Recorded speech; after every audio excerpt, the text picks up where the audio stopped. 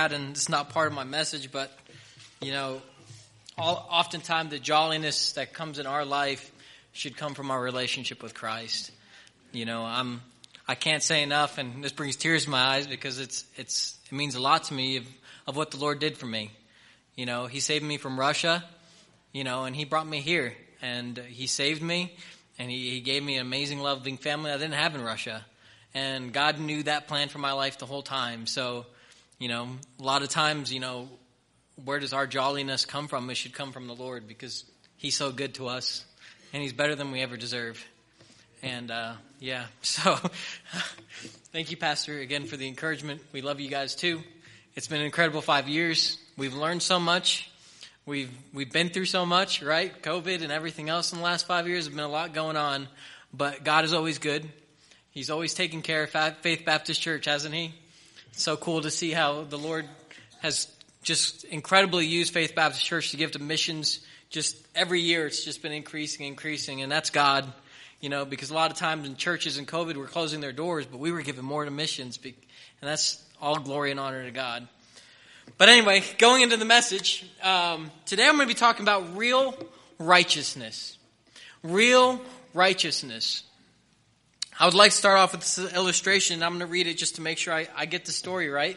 It says, there were 128 runners in the field for the cross-country race at the 1993 NCAA Division II Track and Field Championship. As they set out on the 6.2-mile run, they were following a course that had been marked for them by the race officials. Toward the end of the course, one of the runners in the middle of the group realized something was wrong. Mike Del Cavo of Western State College in Colorado saw that the main pack had missed a turn. I was waving for them to follow me and yelling, "This is the right way," he told an interview after the race. Delvaco was right, but only 4 other runners followed him. The rest continued on the shortcut, which allowed them to run a shorter distance and finish the race sooner. In a widely criticized decision, race officials allowed the abbreviated route to stand as the official course, and Delvaco officially finished 123rd. The world does not always reward staying on track, literally or figuratively. But the path we follow is important to God. One day, those of us who have already trusted Christ for our salvation will appear before the Lord for an evaluation of our service. Our entrance to heaven is sure. That was settled when we received Christ. But rewards, or the loss of them, for how we spend our lives are not so sure. When we stand before the Lord, no shortcuts will be recognized, and only those who have run the race by His guidebook will be honored. And that was from the scorecard in Sports Illustrated in 1993. Paul in our passage teaches us through his own life example that the path of self-righteousness is the wrong path. As the song that Heidi just shared us about, and it talked about telling my story, and Paul oftentimes in Scripture uses his life to tell his story of what he came from. And he realized that self-righteousness was the wrong path to take, but there was a real righteousness to take that we'll talk about today too. No shortcuts again will be recognized. We need to run the race according to God's word. The race that we have run, the goal of righteousness in our life, there are no shortcuts. We have to do it God's way. We have to do it the right way. We have to do it according to His word, and we can't rely on ourselves to do it. We have to rely on God. Let's look at Philippians chapter 3. Philippians chapter 3, verses 4 through 11. I'm going to read these here, and then we'll pray right after this. So Philippians chapter 3, verses 4 through 11. It says, "Though I might also have confidence in the flesh, if any other man thinketh that he hath whereof he might trust in the flesh, I more. Circumcised the 8th day of the stock of Israel, of the tribe of Benjamin, and Hebrew of the Hebrews, as touching the law, a Pharisee. Concerning zeal, persecuting the church, touching the righteousness which is in the law, blameless.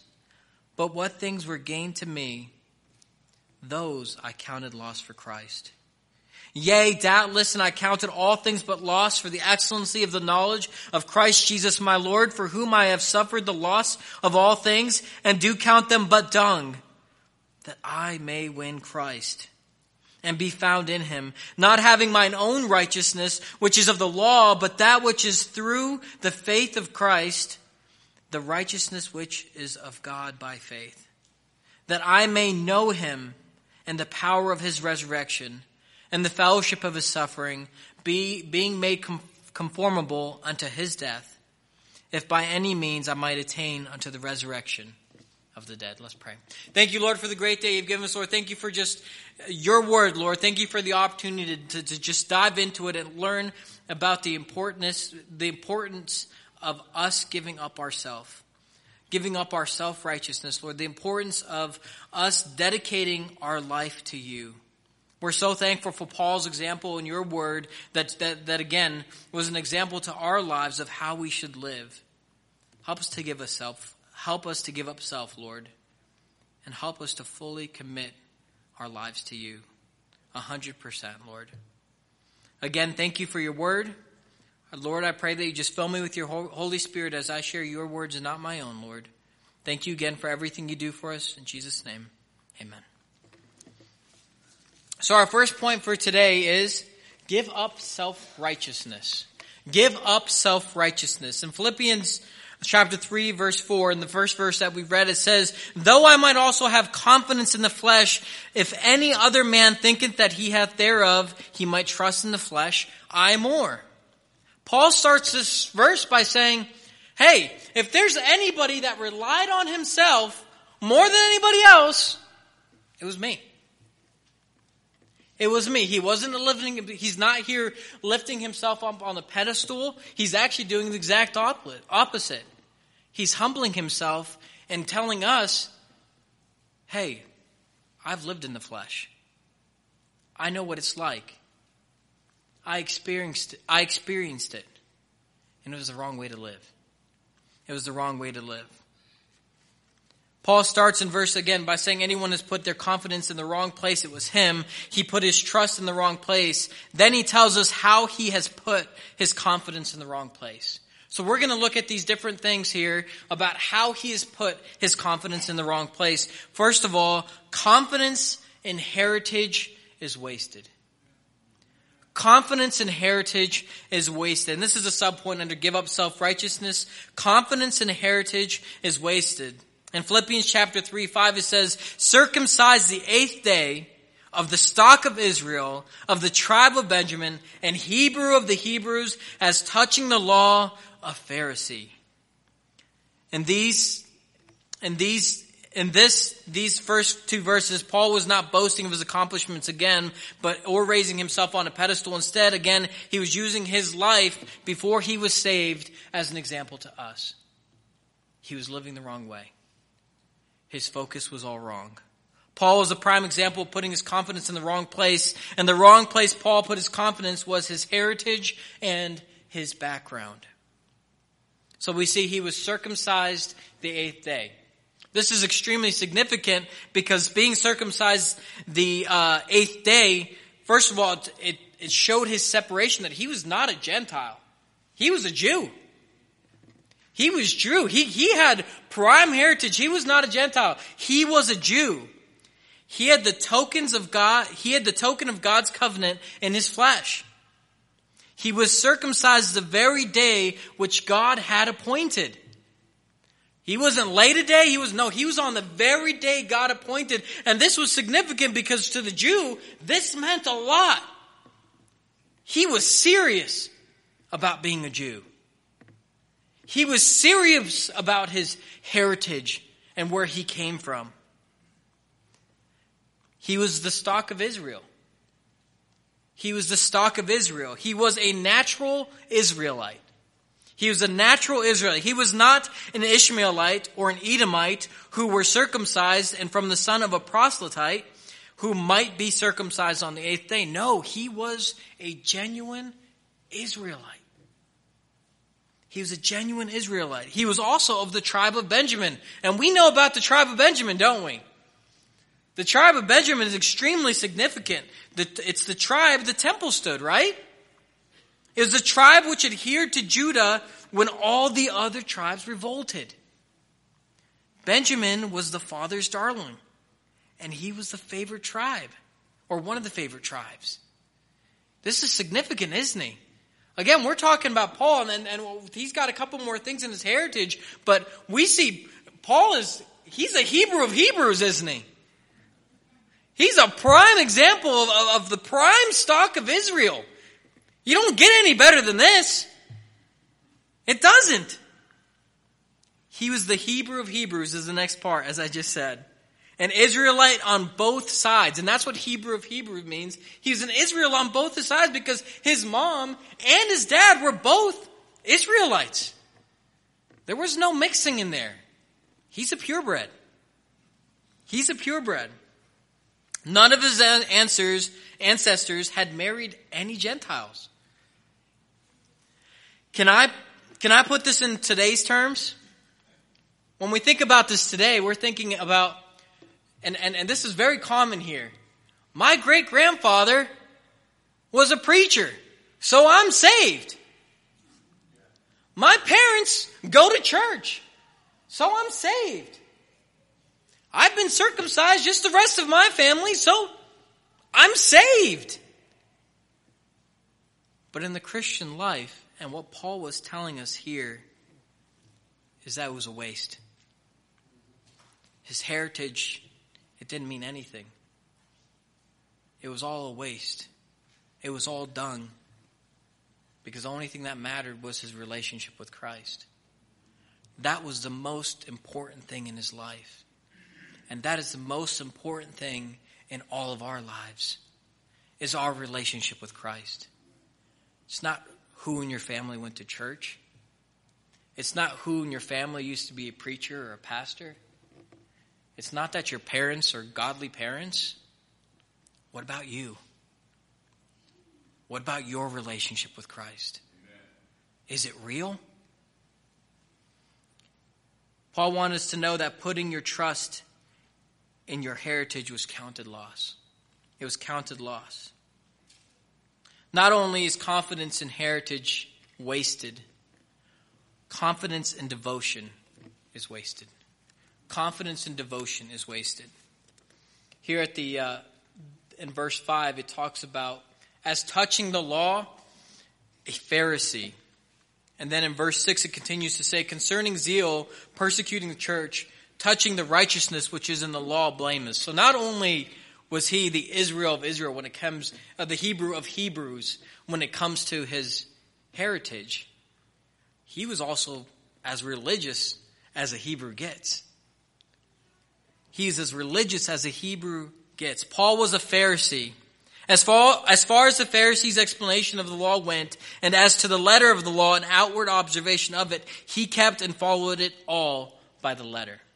The Pharisees had a stricter law to follow, again, because they were supposed to be what? The example, right? Today we see as Pharisee as somebody who's a hypocrite, right? You know, when we think of the word Pharisee, that's what we see today. But in the Bible times, through the Hebrews, no, this was a godly, religious individual. That's who a Pharisee was. They were a preacher. They were a person that exemplified Christ in every aspect of their life. He followed all the outward laws by the T. By the T. Paul could not be accused of any. He was seen as blameless when it came to the Pharisaical way of living. Paul had reached the very peak of religious experience, the highest ideal that any Jew could hope to gain. Again, he reached the top of the top when it comes to religion.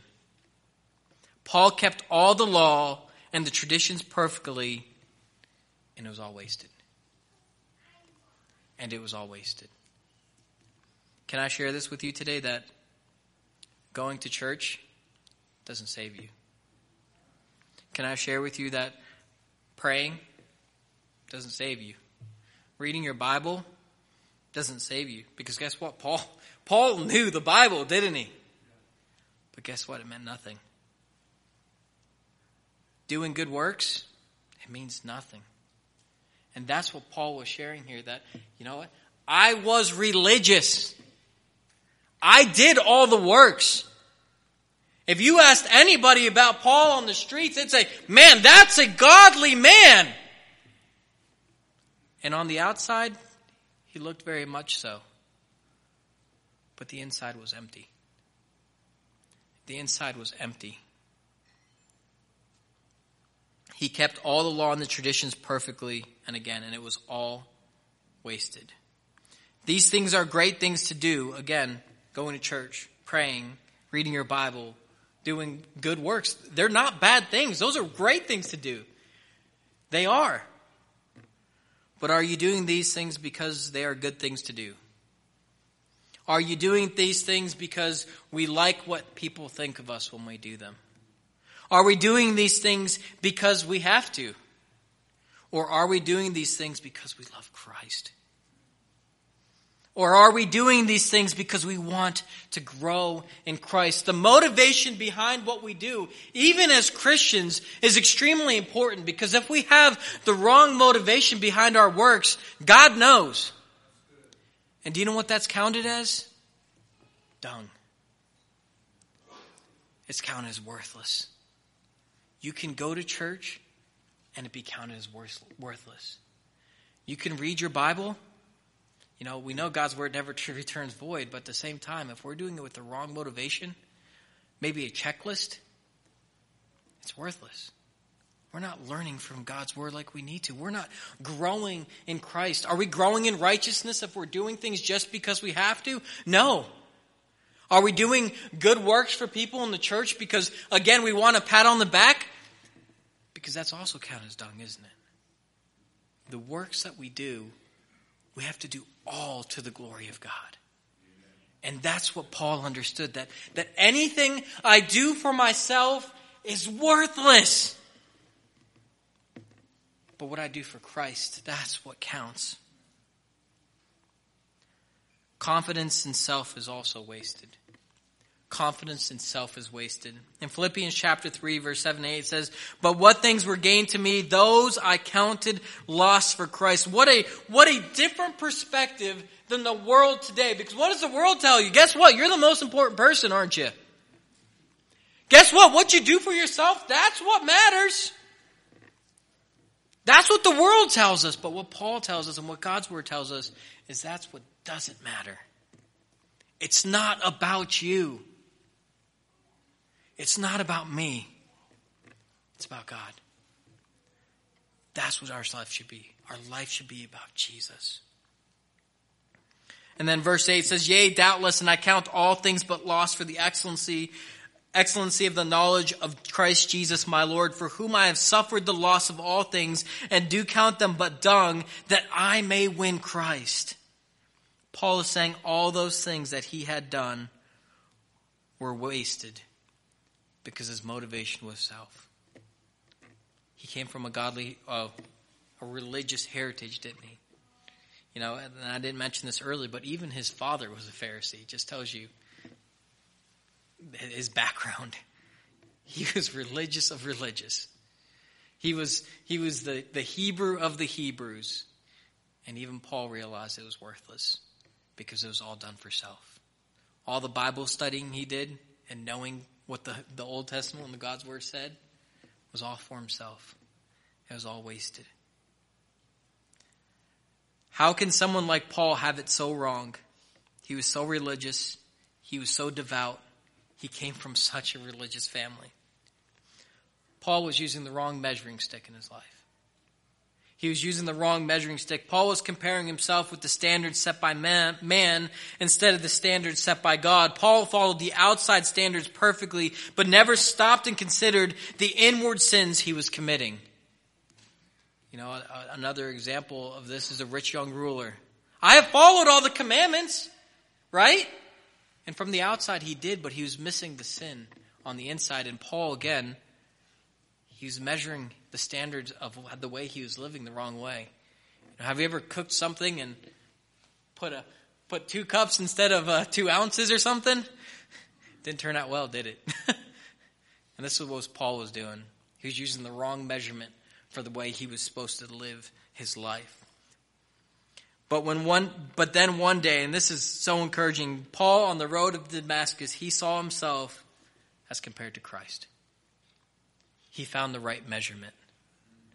And he realized, when he saw the right measurement, what did he realize? It was dung. Everything he thought he was doing for the right reasons was all for the wrong reasons because he was doing it for himself. Never once did he stop and think, am I doing this for Christ? It was about Paul. It was not about God. That was when Paul changed his life and abandoned self-righteousness and works righteousness for the right righteousness, which can only be found in Jesus Christ. So we must ask ourselves, what have we put our confidence in? Have you put your confidence in Jesus Christ and accepted him as your personal Savior? If you are a Christian today, what is your motivation behind what you do? Right? Because yes, it's applicable for salvation, of course, but it's also applicable for us as believers because it's so easy for us to just kind of get in a routine, isn't it? To start just doing things because they're good things to do. Sometimes we just go to church because we should go to church. We start losing the focus of, I need to go to church because I want to know more about my Savior. I want to go to church because I want to glorify God. That should be our motivation in life. In order for us to gain true righteousness, we need to die to self. We need to die to self. We need to realize that all the works we do for ourselves is loss, is but dung, and our focus needs to be to win Christ, to gain true righteousness, which brings us to our second point, gain true righteousness. Gain true righteousness. In verse 9, let's read in verse 9 it says, and be found in him, not having mine own righteousness, which is of the law, but that which is through the faith of Christ, of righteousness, which is of God by faith. Paul wanted to be found in Christ. He wanted to be found in Christ. Paul rested in Christ's righteousness. Here in this verse it says, and be found in him, refers to appearing before a judge. Refers to, again, appearing before a judge. We are all guilty before God. Our righteousness is as filthy rags, but there is a righteousness provided for us in Jesus Christ. And it is a complete and perfect righteousness. And we can only have that righteousness provided for us if we give up our self-righteousness and give our faith and trust in Jesus Christ. So that when we go before the judge, God, and we're deemed guilty, Jesus goes, no, I paid for that. And shows his hands and shows his feet because he paid for our sins. We don't deserve it, but we have an incredible God that loves us, that made that sacrifice for us so that we can, again, not be deemed guilty before the judge. When Paul got saved, God declared Paul righteous based on Christ's work. Not based on Paul's work. Not based on Daniel's work. Not based on any of our work. Because of what Christ did on the cross. In 1 John 1:9 says, if we confess our sins, he is faithful and just to forgive us our sins and to cleanse us from all unrighteousness. Our source of cleansing is Jesus. Is Jesus. Paul rested in Christ's righteousness, not his own righteousness of the law. Self-righteousness is a smokescreen that Satan uses to deceive us. Right? Again, I kind of talked about this earlier, about the world what the world tells us, right? I'm the most important thing. You need this. It's all about you. But the Bible teaches us differently. We're not to think that my works and good deeds are able to replace the bad deeds I do, or that by setting the one over against the other, I can come to balancing accounts with God. No, in the Christian life or in our life, just because we do good works and bad works, they don't balance each other out. Because guess what? Well, first of all, the bad works will always outbalance our good works all the time. But then the Bible says also that our good works are what? And in Isaiah 64:6, but we are all as unclean things, and all our righteousnesses are as filthy rags, and we do fade as a leaf, and our iniquity, like the wind, have taken us away. The reality is those good works we think we're doing, they're still as filthy rags. They're still as filthy rags because, again, it says, and all our righteousnesses are as filthy rags. You'll never outweigh the bad. But Jesus did. And all you have to do is accept him as your personal Savior, and he cleanses that bad.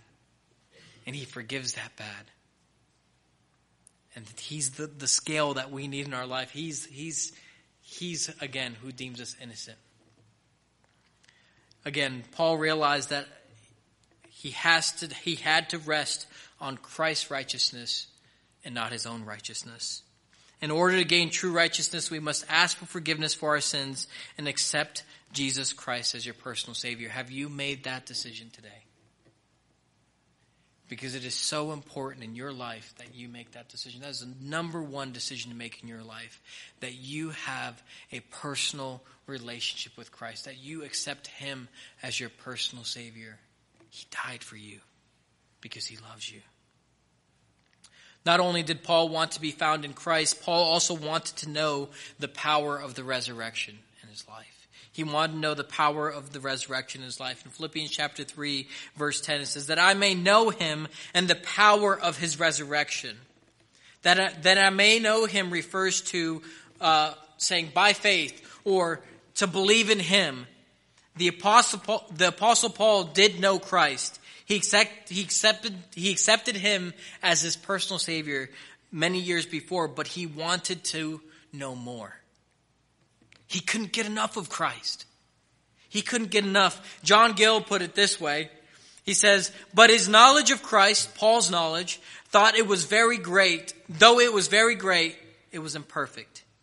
He knew but in part, and therefore desired to know more of Christ, of the mysteries and glories of his person, of the unsearchable riches of his grace, of his great salvation and the benefits of it, of his love, which passes perfect knowledge, and to have a renewed and enlarged experience of communion with him. Paul wanted to know more about Christ. He couldn't get enough of Christ. And it's important in our life that we take to Paul's example of knowing more. Spending more time in God's Word. Spending more time in church and being fed. It's important that we make a goal of our life to know more about Christ. Paul wanted to know more and more of Christ, and that should be our desire. No matter our age, we should be dedicated to knowing and growing in Christ, just like Paul. I have this illustration from this celloist. Pablo Casals was considered the greatest cellist to ever live. When he was 95 years old, he was asked why he continued to practice 6 hours a day. He answered, because I think I'm making progress. Because I think I'm making progress. Isn't that so true in the Christian life? That as we study God's Word and delve into God's Word, as we are always learning new things, we say to ourselves, I think I'm making progress, right? Because there's just so much to learn in God's Word. And that should be our desire as Christians, to just know more and more of Christ. Amen. The same dedication that Pablo put into learning his instrument, we should put the same dedication into knowing Christ. The same divine power displayed at the resurrection would enable Paul to leave behind his old life, the old deeds, desires, and attitudes of the flesh. The Apostle Paul was Matthew Henry said this, the Apostle Paul was as ambitious of being sanctified as he was being justified. He was as desirous to know the power of Christ's death and resurrection killing sin in him and raised him up to newness of life. As he was to receive the benefit of Christ's death, and resurrection in his justification. Paul wanted to walk in newness of life. He wanted to have victory over sin in his life. Let's go to Romans chapter 6, verses 1 through 14. Because this ties very well into what Paul says here, again, about getting the power of the resurrection in his life. Romans chapter 6, verses 1 through 14. I'm going to read these. Then shall we say, what shall we say then? Shall we continue in sin, that grace may abound? God forbid. How shall we, that we are dead to sin, live any longer therein? Know ye not that so many of us were baptized in Jesus Christ, were baptized into his death? Therefore we are buried with him by baptism into death, that like as Christ was raised up from the dead by the glory of the Father, even so we also should walk in newness of life. For if we have been planted together in the likeness of his death, we shall be also in the likeness of his resurrection. Knowing this, that our old man is crucified with him, that the body of sin might be destroyed, that henceforth we should not serve sin. For he that is dead is freed from sin. Now if he be dead with Christ, we believe that we shall also live with him, knowing that Christ being raised from the dead dieth no more, death hath no more dominion over him. For in that he died unto sin once, but in that he liveth unto God.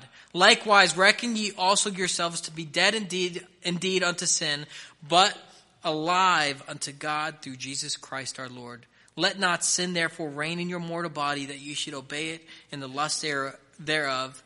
Neither yield ye your members as instruments of unrighteousness unto sin, but yield yourselves unto God, as those that are alive from the dead, and your members as instruments of righteousness unto God. Paul wanted to walk in newness of life. He wanted to have victory over sin in his life. And us as Christians, that should be our goal. We want to have victory over sin in our lives. Not only, again, Paul wanted to participate in Christ's suffering for righteousness. Paul wanted to participate in Christ's suffering for righteousness. In Philippians chapter 3, verse 10, it says, that I may know him and the power of his resurrection and the fellowship of his sufferings, being made conformable unto his death. Paul did not mean Christ's physical suffering on the cross. We cannot add to the atoning work of Christ. So that's not what Paul was saying here in this passage. But consider what Christ endured in obedience to God's plan. He was ridiculed. He was falsely accused. He was misunderstood. He was spat on. He was hit. He was beaten and nailed to the cross for us, wasn't he? Those that follow Christ can expect similar treatment. When we look at what Christ experienced, those that follow Christ can expect similar treatment. In John chapter 15, verses 18 and 19, Jesus said, if the world hates you, ye know that it hated me before it hated you. If ye were of the world would love his own. But because ye are not of the world, but I have chosen you out of the world, therefore the world hateth you. When we live like we're supposed to as Christians, the world doesn't like it. The world doesn't like it. Does the world like devout Christians? No, it does not. No, it does not. You know, and we're actually going through Philippians with our teens, and we're talking about the importance of, again, living like Christ. Living like Christ. And it's important that we in our Christian life, we take Christ's example in our life, and that's how we live. He should be the example in our life. But it is so important that, again, that we give up ourselves. That we live devoted to Christ. Paul wanted to be a dedicated follower, one who willingly suffered for the name of Christ. Paul wanted to be like Christ even in death. Paul knew to live for the Lord, he had to die to selfish interests and desires. Paul was willing, again, to fully dedicate and give his life for Christ. Even if Paul had to face physical death, he was able to look past his life to the resurrection in the next. Whether through death or through the return of Christ at the rapture, the final resurrection was Paul's goal. I really like how Paul talks about this later in Philippians chapter 3, verse 20. It says, "For our conversation is in heaven, from whence also we look for the Savior, the Lord Jesus Christ." Paul realized again that his citizenship is not in this world. He realized that his citizenship is in heaven. And if you have a relationship with Christ, or if you know Christ as your personal Savior, your citizenship is not here. It's in heaven. So it's important in our life that we live like it. That's what Paul was telling us, that we need to live like our citizenship is in heaven. We have to be willing to suffer for Christ because he suffered for you. We didn't deserve it. We didn't deserve it one bit. In Philippians chapter 1, verse 21, it says, "For me to live is Christ, and to die is gain." Paul realized that his life on this earth, he's living and needs to live for Christ, and his reward's in heaven. For him to die, that's a reward, because guess what? He gets to spend eternity with Christ. He doesn't have to experience any more pain or suffering, because he gets to be with the Savior. That's where the gain is. The gain is not in this world. And we as Christians, that's how we have to live. That the gain that we experience is in heaven. And everything we do for ourselves is worthless, is loss, is dung, as Paul says. For me to live is Christ, to die is gain. Paul was focused on his heavenly citizenship rather than his earthly citizenship. He knew that was what truly mattered. Many of us may not experience death because of our relationship with Christ, but we must strive to have the same mindset as Paul. We live in a country where we don't experience, death for believing in Christ for the most part. In the world, there are people experiencing death for their relationship with Christ. But not necessarily in America, but America is not too far from the whole world. And you've got to ask yourself, how committed are you going to be to your relationship with Christ? Because eventually the suffering that we see around the world, it's going to come to America. And it's coming quick. As pastors talking about Revelations, right? We're seeing more and more signs of Christ's return, right? It's so important that we as Christians today, more than ever, are living devout lives for Christ. That we're willing to suffer for Christ. We as believers need to reject self-righteousness and need to gain real righteousness, trusting only in the righteousness of Christ for salvation. We need to understand the value of living in Christ. We can aim to live righteously through his power while waiting for our final resurrection. In conclusion, Paul is an incredible example for our lives. He understood that he had to die to self in order to experience true righteousness. In order for us to experience true righteousness, we have to give up self. We have to give up the focuses and the distractions of this world, and we need to focus on Christ. If you are not saved today, you have to die to self and realize that you are a sinner that is guilty before God, and that you have a Savior that died for you. You have a Savior that paid that debt for you, and he wants you to be saved. He wants you to accept him as your personal Savior. He loved you so much, he died on the cross for you. So if you're not saved today, that's the first step of receiving real righteousness in your life, is to accept Jesus Christ as your personal Savior and have your sins forgiven. Paul also realized the importance of seeking to live a righteous life according to God's word. He knew that this world was not his home. His home was heaven, and he was going to live for his true home, heaven. Paul was willing to fully give his life for Christ.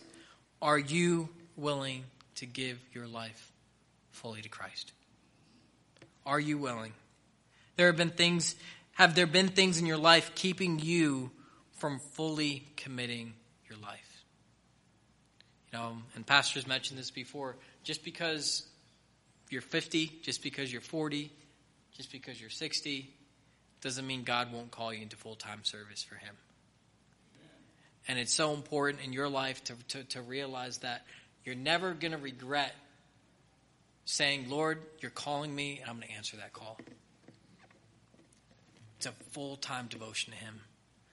You'll never regret it. Yes, you have hard days. You'll have difficult days, just like anybody else. But you'll never regret serving him with your life. So if God's calling you to service, don't reject it. Follow it. And maybe he's not calling you to full-time ministry, but he is calling you to be a full-time Christian. In our Christian life, we're called to live fully devoted to him. We're not to be ashamed of the gospel of Christ. So, Christian, are we living fully for him? I'm going to finish off with this quote from George Mueller. It says, when a man asked George Mueller the secret of his service, Mueller responded this way: There was a day when I died, utterly died to George Mueller, his opinions, preferences, tastes, and will. Died to the world, its approval and censure. Died to the approval or blame even of my brethren and friends. And since then I have studied to show myself approved unto God. It's time to give up self-righteousness and gain real righteousness by living fully committed to Christ. Let's pray. Thank you, Lord, for everything you do for us. Lord, thank you so much for this reminder from your word, the importance of giving our all to you, Lord. I pray that we would again give our all to you, that we would be fully committed to serving you, no matter where we are, no matter what we're doing. It doesn't matter if we're shopping, it doesn't matter if we're at work, it doesn't matter what we're doing, Lord. I pray that we would be fully committed to serving you, that we would give up ourselves and give all to you. As we stand up and as our heads are bowed and our eyes are closed, and as the instruments play, have you accepted Christ as your personal Savior today?